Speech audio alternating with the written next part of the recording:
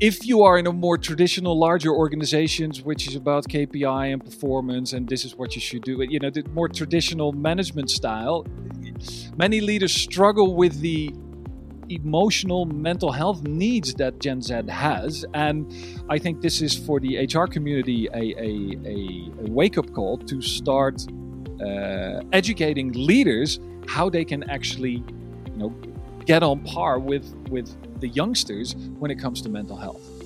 Hi, I'm David Green, and welcome to the first episode of Series 19 of the Digital HR Leaders podcast. You just heard Timon de Jong, a social psychologist specialising in the future of human behaviour and the founder at Whetstone. Throughout this episode, Timon and I talk a lot about the psychological impact of the pandemic on the workforce, including Gen Z. Timon highlights the likelihood of employees experiencing post-traumatic stress disorder, or PTSD, once the pandemic is truly over. But he also highlights that twice as many people could develop PTG, what he calls post-traumatic growth. And we can expect this to fuel a lot of career switches. Post-traumatic growth, which people are less familiar with. Post-traumatic growth is you might know it, so people who survive a life-threatening illness, many of them experience post-traumatic growth, and they say, I've survived this, and now suddenly I cherish every moment I have with my loved ones. If I look outside, the sound of the birds, and they do career switches. But they do a completely different, they switch not only careers, but switch different industries. So a corporate banker will become a ski teacher in the Dolomites, or they'll say, all right, I'll become a teacher and really, I'm going to align my career with my personal values and my purpose. Throughout this episode, Timon and I discuss how organisations and employees confront change during a crisis and taking an experimental approach to hybrid work. Timon offers an interesting perspective on why asking employees what they want during the crisis itself might not be the best approach. Timon also talks us through the reality of COVID being a digital decelerator, despite the speed with which companies have gone virtual. At many organisations, large-scale digital transformation projects, for example embedding AI, have actually been put on the back burner with little hope of reigniting in the near future. Finally, we discussed the Gen Z workforce and how allowing younger workers to shape the workplace might be more effective than trying to mould the individuals themselves to meet the expectations of the existing environment.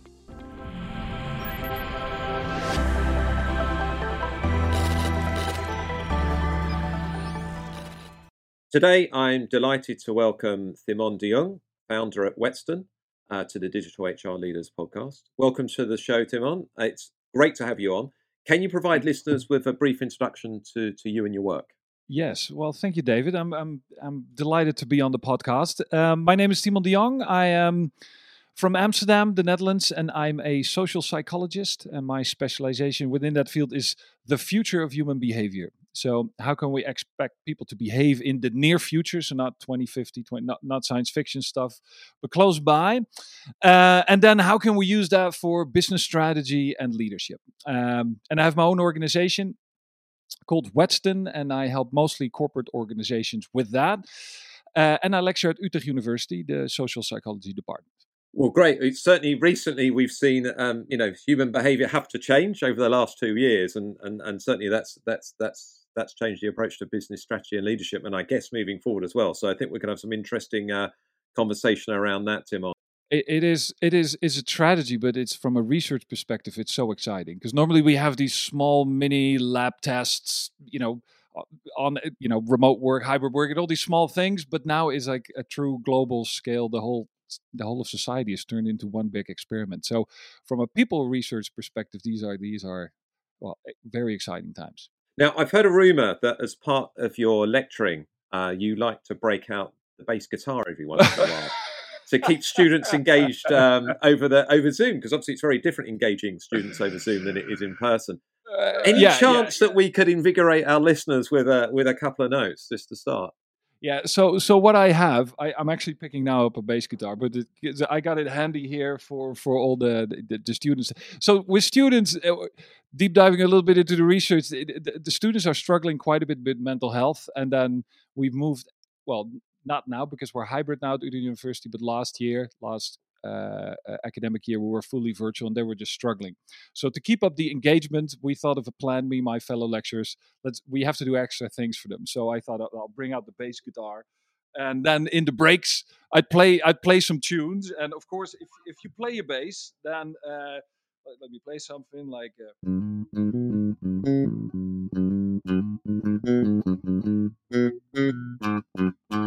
next round, I would invite students, like for next week's lecture, would you do something in the break? And if we as lecturers go first, then the next round the students will go. So we had singing students, guitar students, drum playing. Brilliant. Yeah, so like that. So, but with this, yeah, it's always handy here, just in case. Well, that is we're approaching about 100 episodes on the Digital HR Leaders podcast, and we've never had a musical interlude yet. So, Timon, thank you very much for being the first one to do that. But serious topic, as you said. I mean, I know I've got 2 young children, and I know during lockdown, at times they were really struggling to do their lessons online because the interaction is completely different to what it's like in person. And I guess that's exactly the same, in your experience. So if you can liven it up a bit, I guess, and engage people and, give a more positive sense of well-being about it. It's good for mental health, but it's also good for learning as well.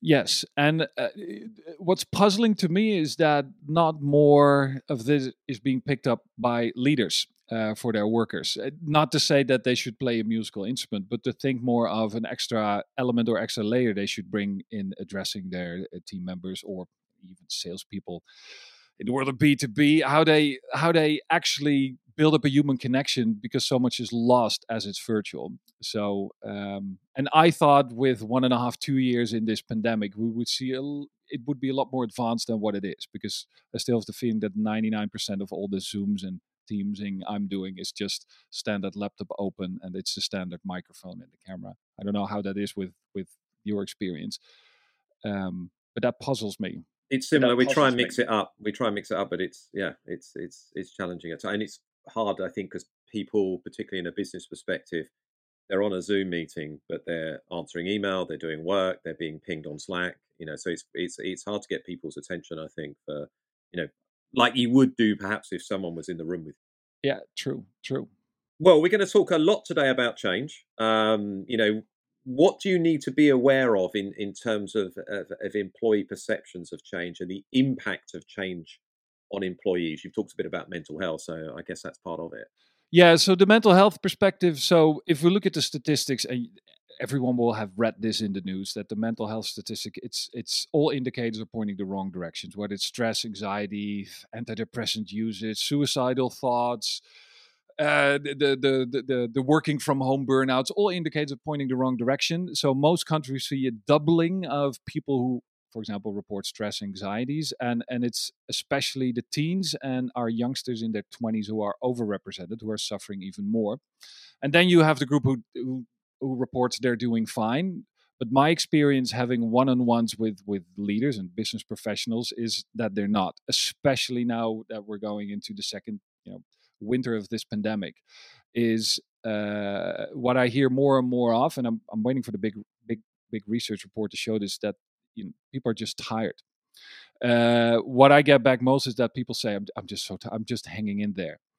And what you get is with people who are just barely hanging in there, so they don't have a burnout yet, they're not, they haven't reported sick, they're hanging in there, is that you need mental energy for change. So if, for example, you're changing because you're going back to the office or the employer asks you to go hybrid, you need energy for that. And most people, their energy batteries are completely drained.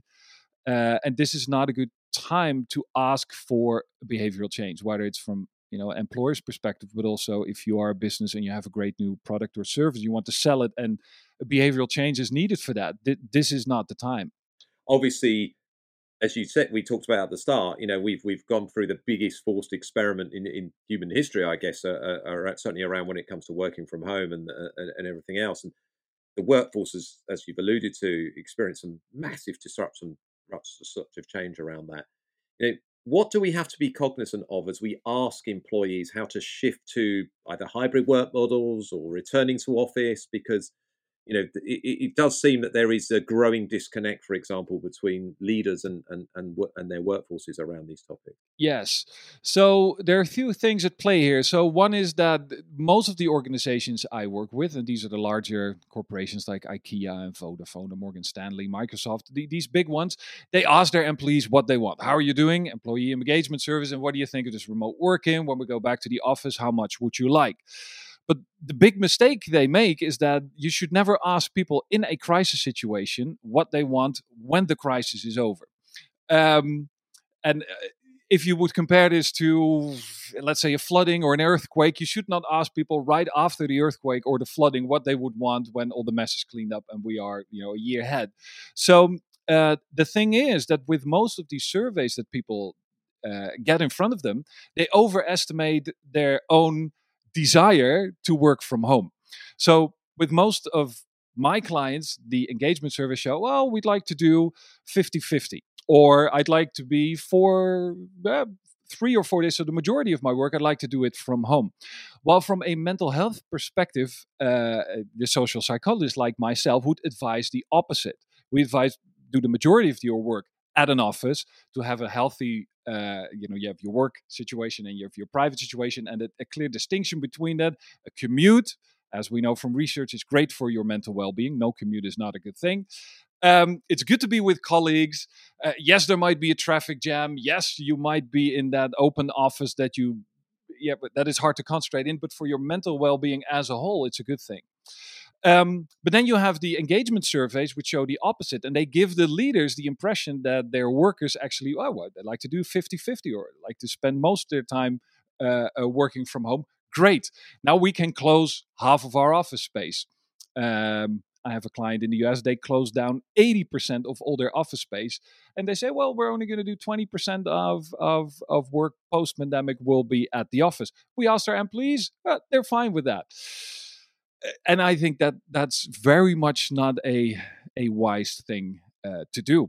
I think the best thing to do is to say, take the coming months and maybe even years as an experiment and say, all right, we're going to experiment with hybrid work and we're going to ask you along the go what you think. But I seriously think leaders should, force is not the right word, nudge their people back to the office, get them in there, and only after a few weeks or a few months ask them, all right, so now what's your experience? Are you still, what would you like now? And not ask them in a crisis situation. Well, they've been working from home for 18, 19, 20 months. Difficult, isn't it? Because some organizations have publicly come out and basically said they don't believe in hybrid work. A couple of big investment banks. Yeah, the Goldman Sachs, yeah. And they get absolutely lambasted by the media. And I guess that has two effects. Number one, no big company likes to have negative press. And two, what impact does that have on the people that work for them already? Do they start voting with their feet because they think that they want to be working virtually? It's a real conundrum for leaders, isn't it? Because, as you said, if you ask people in a crisis and they're working from home at the moment, and maybe there's all this news about health and new variants going on, then they think, well, actually, I quite like to work from home because it's a bit safer, and Yeah, the people are scared. We have the new Omicron variant just a week now, and everyone is super scared again. So it feels safer to work from home, but it doesn't tell you anything how you'd feel in a year or 2 years' time. And it's a common fallacy that you overestimate the crisis while you're in a crisis.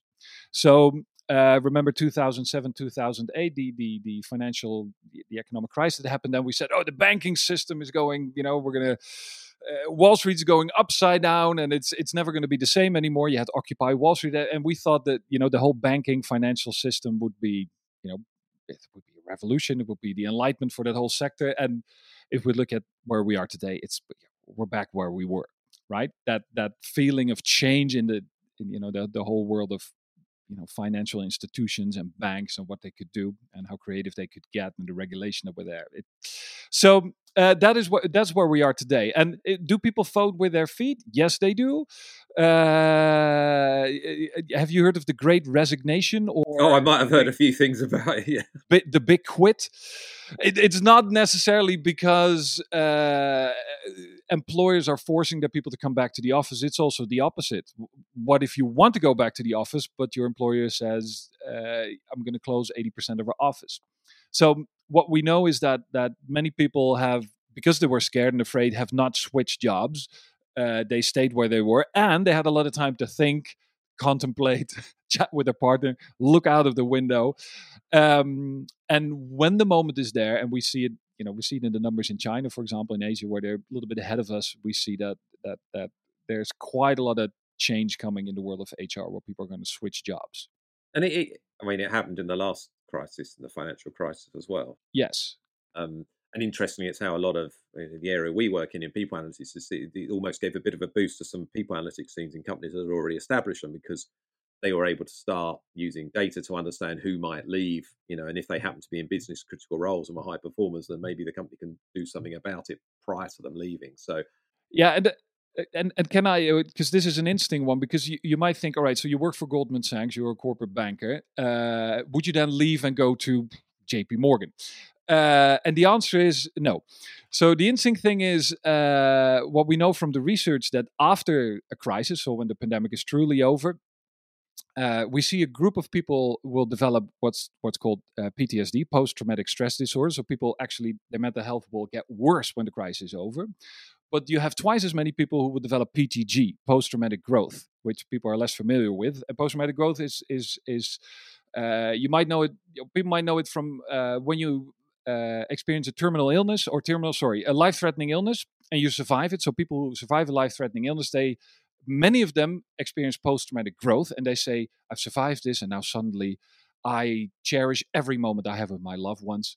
If I look outside, the sound, the birds, and they do career switches, but they do a completely different, they switch not only careers, but switch different industries. So a corporate banker will become a ski teacher in the Dolomites, or they'll go say, all right, I'll become a teacher, and really, I'm going to align my career with my personal values and my purpose.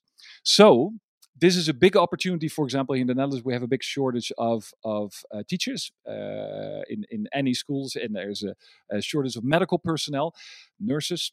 And this is a huge opportunity to get all these people from, if we take the UK example, from the City of London, to get these bankers out of there and put them in front of a classroom, and not the other way around. So if I would be head of, some educational schooling faculty, I would say, all right, that is where I'd put all my, my HR strategy will go there to pick up the talents who are going to vote with their feet. Interesting.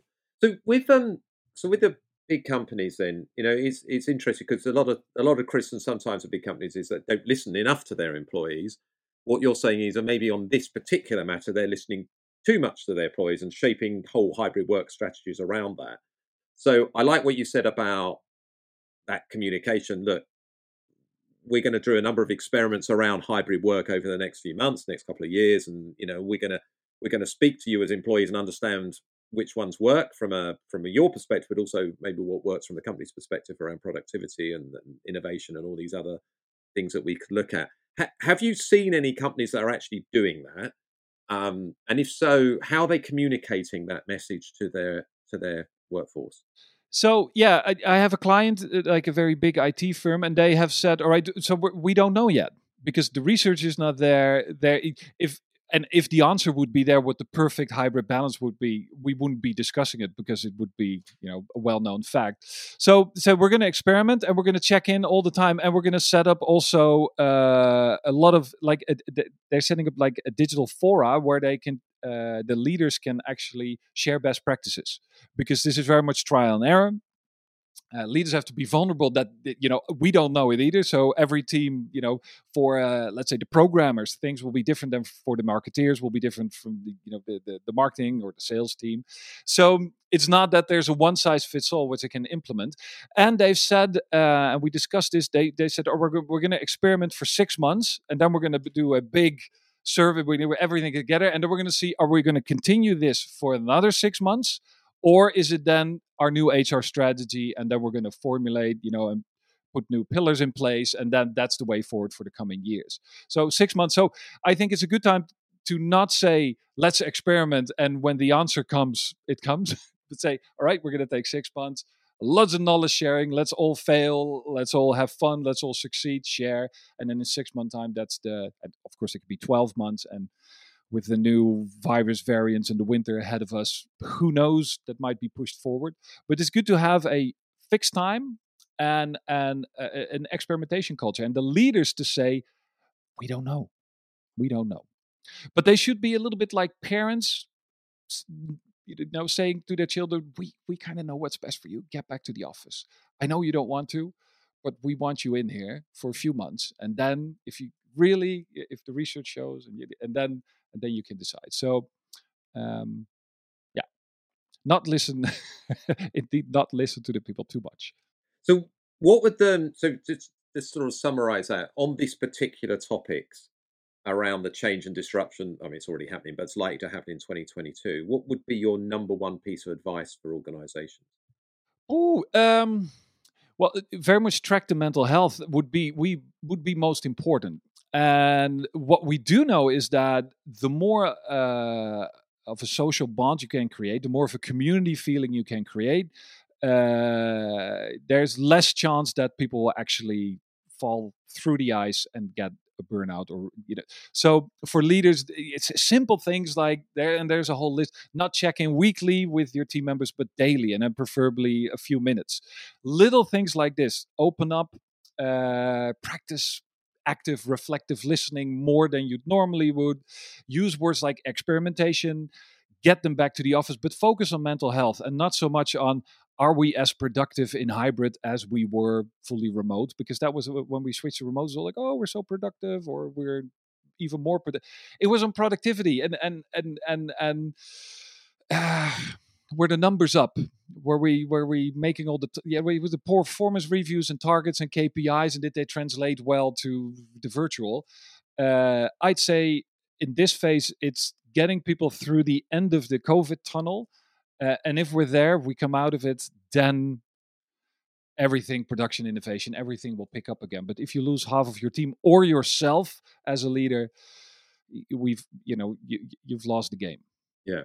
And of course, productivity is so difficult to measure anyway. And most companies are measuring it by asking people if they feel more productive, which maybe in a crisis. Yeah, and many are more productive. What cost, as you said, long hours, potential risk of burnout, mental health challenges, so. People making longer hours because it's so easy to open up the laptop on the couch when the kids are in bed. It's Netflix or the laptop, isn't it? Most of the time. Yes. Another thing I think you've got a really interesting view on is, there's been lots of talk about how COVID-19 has accelerated digitalization and enabled helped enable virtual work. Example. You've got a slightly different view on the topic of digitalization, which I think would be great for our listeners to hear. When we come back in just a moment, Timon shares his view on how COVID has actually been a digital decelerator for many organisations.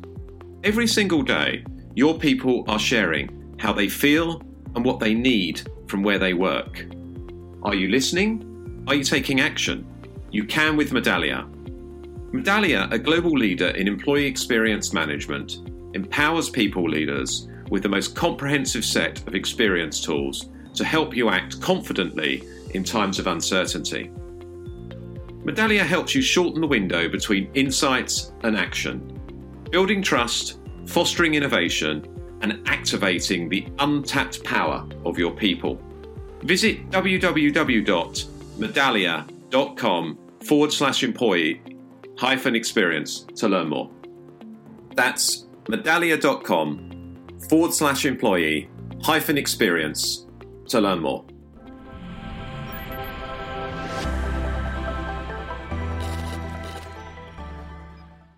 Welcome back to this episode of the Digital HR Leaders podcast with Timon de Jong, social psychologist and founder at Whetstone. Now, back to the conversation. We've seen acceleration with everything virtual, the Zooming, the teaming, remote, everything hybrid. Now, yes. But with many of my clients, I've also seen a digital deceleration in other parts of their digital transformation journey. For example, I work for a large telco, and I've worked this summer with their legal team. And the big project they were working on when it came to digital before COVID was a legal AI, artificial intelligence project. And this was a piece of software that helped them with scanning all the legislation, regulation around telecommunications around the globe, helped them make decisions, connecting to policymakers. And when COVID hit, this whole legal AI project completely stopped. So I had a chat with the leader of this legal department, and I asked him, well, why did it stop? And he said, well, two things. One is our IT personnel resources fully went to this, connecting virtually, connecting digitally. We suddenly had to switch to how does Teams work? How do you set up a home office? How do you connect remotely to a policymaker, to our stakeholders? So that's where all the effort went. And when we kind of get used to that and we want to restart it again, people said, really? No, they were just too tired.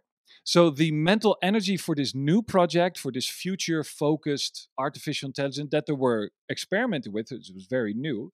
So he said, we kept it in the fridge, and we're waiting to open up the fridge again to give this one another go.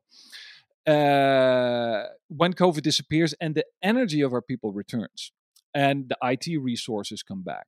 And the interesting thing is that I expect when we come out of COVID, a lot of these old, and I'm now doing air, the air thing here with my hands. the things that we were working on will come back, because I hear this for quite a few clients. We stopped frictionless shopping. We stopped this AI project. We stopped this because all our energy and our resources and our IT staff had to go into this, and leaders were just, many older leaders. It's I still see them struggling with muting and unmuting their microphones. So definitely, so a deceleration, and you can reverse this. That we're going to see an acceleration when we come out of COVID, especially because there's a lot of budgets that will become available.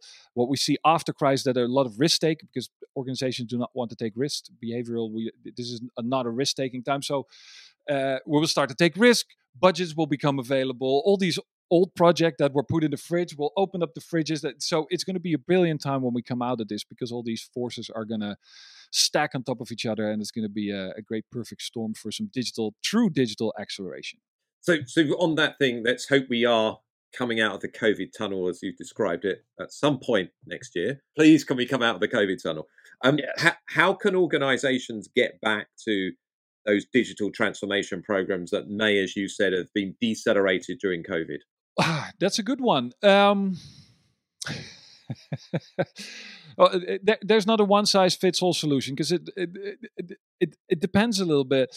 So preferably, you will have a few team members who come out with post-traumatic growth and do not leave your organization. So these are the people that will have plenty of energy, that are the most happy to be at the organization, and they are the ones that say, "Oh, I'm back at the office. This is so great. Have so much energy. This is brilliant." And so try as a leader to identify the people who are experiencing post-traumatic growth because they have extra energy. Give them the old. Here we go again. Give them the old product and say, all right, now here's this old new thing. This is your baby now. Go ahead and you'll be in charge, and you can lead this one. Don't give it to people who are, will take longer actually to recover from the COVID pandemic. And I suppose it's an element as well, isn't there, that, well, let's look at the things that we were doing that we deprioritized during COVID. Are they still relevant for our customers, for our employees, for products and services that we produce? Is there anything else that we need to be thinking of, given that it's going to be over 2 years? And that's reprioritize the ones that we need to reprioritize. Let's bring in new projects that we need to do as part of our digital transformation. And as you said, let's get the right people involved who've still got some energy left. Yes. and this might be different people than before the pandemic. So it is hard to predict. These are the people who are going to experience PTG, and these are the ones who will actually, mental health will get worse. So it's for leaders. This is not a thing to be easily measured in an Excel sheet. This is very much tracking how your people are doing, and yeah, you need your EQ for this, and not only your IQ. Yeah, and as you said, checking in regularly with people, is a good way to do that. Particularly if you've got good EQ and you can pick it up. Yeah. So the thing is with leaders, I work to say, yeah, but I've done that, and then I ask them, how are you doing? Can I help them? They say, oh, I'm doing fine. No, don't need your help. And it's like I don't get anything back. But the thing is, that's completely fine. That's great, because then they're doing fine. But keep checking in, because it means the door is open. It's still open. It's always open, because if something does happen, you are the one they turn to, and you will hear it first. So it's not that if you open up and start checking that everyone will spill all their emotion. No. So it's actively, and this we're actually asking for quite a lot of, time and energy investment from leaders to keep track of their teams. Yes. So don't be disappointed or stop checking in if you don't get anything back. This is a encouragement for the leaders out there who struggle with this. Yeah, and I think we've certainly seen during the crisis, and maybe coming out of the crisis, that emotional intelligence element or that EQ element of a leader is so important. Yes. In companies, and hopefully the leaders we produce in the future will start to have higher EQ than maybe some of those in the past. But anyway, that's pretty controversial. Can I say one? Can I add one thing? Another. So, David. So I'm middle aged. I'm 44. And if I discuss mental health with my peers, men between 40 and 50, it's always that's a struggle. If I break my arm and I share it with a group of friends, it's like, oh wow, and everyone starts sharing experience and physiotherapist, and it's bragging, I had this. But if I share I am anxious and I can't sleep, it's like, okay, here's a beer, let's go for a bike ride. That's it. So what I advise is to actually find some younger people to have a chat with, if you are like me, a bit older and struggle with this in your peer group, and to do some reverse mentoring, to get a reverse mentor when it comes to mental health, and actually find a youngster in their early 20s who are completely at ease talking about their mental health, have the language, and can actually help older leaders to find the right forms, ways, language to help their team members. So find a reverse mentor if you struggle with this. That's a really good piece of advice. I mean, I know, similar age groups, you maybe a few years older. But yeah, I know exactly that. It's particularly in the UK, which is quite repressive about talking about their emotions, particularly men. So yeah, I mean, it is, yes. Talking about it actually helps. So. We hope you're enjoying this episode of the Digital HR Leaders podcast. If you're looking to continue your learning journey, head over to myhrfuture.com and take a look at the MyHR Future Academy. It's a learning experience platform supporting HR professionals to become more data-driven, more business-focused, and more experience-led. By taking our short assessment, you'll see how you stack up against the HR skills of the future. Then, our recommended learning journeys guide you every step of the way, helping you to close your skills gaps, deepen your knowledge, and press play on your career.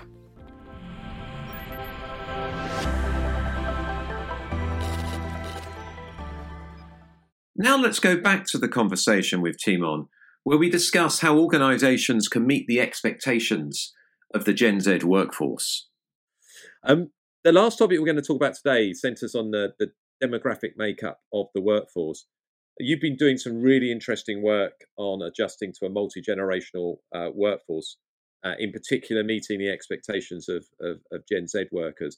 Can you tell us a little bit more about that project? I think it'd be fascinating to hear. So Gen Z is, of course, the big, well, it's not a buzzword, but it's it's a new generation coming in and actually causing quite a bit of, well, we have a few clients who came to us specifically with challenges between they said we actually have a generational clash in the workforce.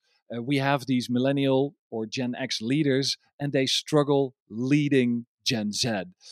And well, it's hard to summarize it in a few very brief. But so there are various things. Mental health, to bridge the gap from the previous topic, is one. So again, we work for a large IT firm on this, and they did interviews with their youngest workers, so Gen Z workers, and asked them, "What do you expect from your leader?" And one of the big red threads coming out of these interviews was, "I want my leader to have a high EQ, to be emotionally intelligent, to ask me how am I doing, to ask me about my family situation. I want my leader to understand me." And if you are in a more traditional, larger organizations, which is about KPI and performance, and this is what you should do, the more traditional management style, many leaders struggle with the emotional mental health needs that Gen Z has. And I think this is for the HR community a wake-up call to start educating leaders how they can actually get on par with the youngsters when it comes to mental health. And this is one of well, it's not an easy one. Reverse mentoring is one of the answers, one of the practical things we actually advise is say, we want you to find a reverse mentor, and then not from within your organization, because then you have the hierarchical relationship, but find a Gen Z mentor outside of your organization to help you, and then report back, share best practices. And we've done this with a big law firm in Scandinavia, and it's worked brilliantly. And have you published anything that people could dig in a little bit further to the research? I have a book coming out next year in the summer, so then it's this year because we're listening in the new year. Over the summer, but that's still quite a few months ahead of us. Okay, so look out for Timon's book. Yes, but this is the mental health is one piece. Then we have the whole woke cancel culture, having a purpose, and Gen Z being activist within organizations, and then discussions on pronoun usage of leaders. This is quite a big topic as well. And then what can you do as an organization and as leaders, because this generation is not sitting quiet in a corner doing their chores and being silent. And I guess another element is around climate. Yes. Employees now, maybe it's not always younger employees, but maybe a lot of time younger employees, that they expect their companies to have a defined stance on climate and actually be doing something about it, not just rhetoric.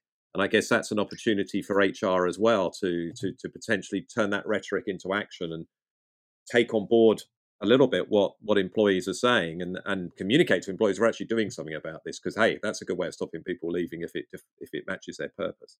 Yeah, if you look at so climate anxiety is now, from a mental health perspective, that is becoming a just like gaming addiction was once added to the whole mental health professional spectrum. Climate anxiety is now becoming a proper anxiety. Sorry, English not my first language, but this is actually So it's this is really a thing. The climate is. And this is not a Western, higher educated, higher upper middle class thing. So I did a project in India, and we ran into a study of Gen Z in India. 90% of Indian Gen Z in this study, and there were more than 10,000 youngsters interviewed, were thinking about sustainability and global warming on a daily basis. And this is India. And we think, often older leaders in the West think, this is just like a darling subject of the Greta Thunbergs with the opera singer as a mom. This is a luxurious post-materialistic thing. It is not. But it's not only HR, it is or marketing that have to be on board. This should come from the top. So if you are struggling as an HR professional trying to do your best, but the C-suite is not on board, then good luck. Yeah. That's a good pause on that one. So I get we're kind of circling back really nicely to that whole question of change that we started about. As different individuals enter the workforce, we can either aim to change them to fit the organisation. Good luck with that. Or give them a chance to change the organisation itself. Is there merit in both approaches, or is one, do you believe, is distinctly advantageous to the other? Yeah, I think there's merit in both. And when it comes to sustainability and the climate crisis, that's what we also know from previous crises, is that when one crisis is over, the old challenges return. So if we know that when the pandemic is over, and we assume that it will be over this year or next year, then the climate will come back as a boomerang. And if you think there's already a lot of attention on the climate, just wait. You haven't seen you ain't seen nothing yet. Is I think the correct English expression. It's if you ask for priorities from leaders now, whether it's political leaders or business leaders, hybrid working, and we're opening up the office again in a few months, and this and that. It's all on how do we switch, and climate is in the top 5, or it's there, but it's not the number one priority. But when we solve the whole hybrid remote thing, then this is. So I'm going to repeat the good luck if it's not on number 1, 2, well, maybe 3 on your priority list as a leader. Yeah. Okay. Fascinating. Well, part 2 of the podcast in a couple of years' time, we can maybe reflect on that. Yes. And I think this links quite nicely with the question that we're asking everyone on this series. So this is the final question today, Timon. What is the future of employee experience in 2022 and maybe moving forward into the next couple of years as well? It's all about engagement between people. So as a leader, I said focus on mental health, but focus on engagement. So how can we get people to engage? So yes, nudge them back to the office or remote work, but at least get people physically in the same space together. And if you have to do anything virtual, please go beyond just your laptop and get a proper camera, make eye contact. We haven't gone into that whole AV technical discussion, but there are loads of things coming, helping us to engage better via technical means. And how do you set that up? But engagement between people is key, because if you lose that, then we'll get depressed and tired. And so engagement. I think that's a lovely way to end it, Timon. Thank you for being a guest on the Digital HR Leaders podcast. Can you let listeners know how they can stay in touch with you, follow you on social media, and maybe find out more about your work? Well, if they just Google my name, there's only one of me, Timon de Jong, then they'll find my LinkedIn or Twitter, website, email. So if you Google me, then you'll be fine. And the book, as you said, is coming out in the summer. Have you got a title yet, or is it? It's called Future Human Behavior. Well, that sounds like a must-read to me. Timon, yes. Thanks very much for being on the show, and and thanks also for that little jam on. Yeah, I should have prepared that better, but that's for next time. I'll prepare a proper groove. Thanks, David. It's been a pleasure. Cheers. Thank you for tuning in to this episode of the Digital HR Leaders podcast. I hope you enjoyed it. If you did enjoy listening, please do rate the show on your podcast app and share it with your friends and colleagues via social media. We rely on your feedback and support to keep being able to make the podcast. For more from us at Insight 222, be sure to subscribe to the podcast and our weekly newsletter at myhrfuture.com. Tune in next week for episode 2 of this series, where I'll be joined by Steve Scott, Managing Director and Global Head of Workforce Management and Analytics at Standard Chartered Bank. Until then, stay safe, stay well, and take care.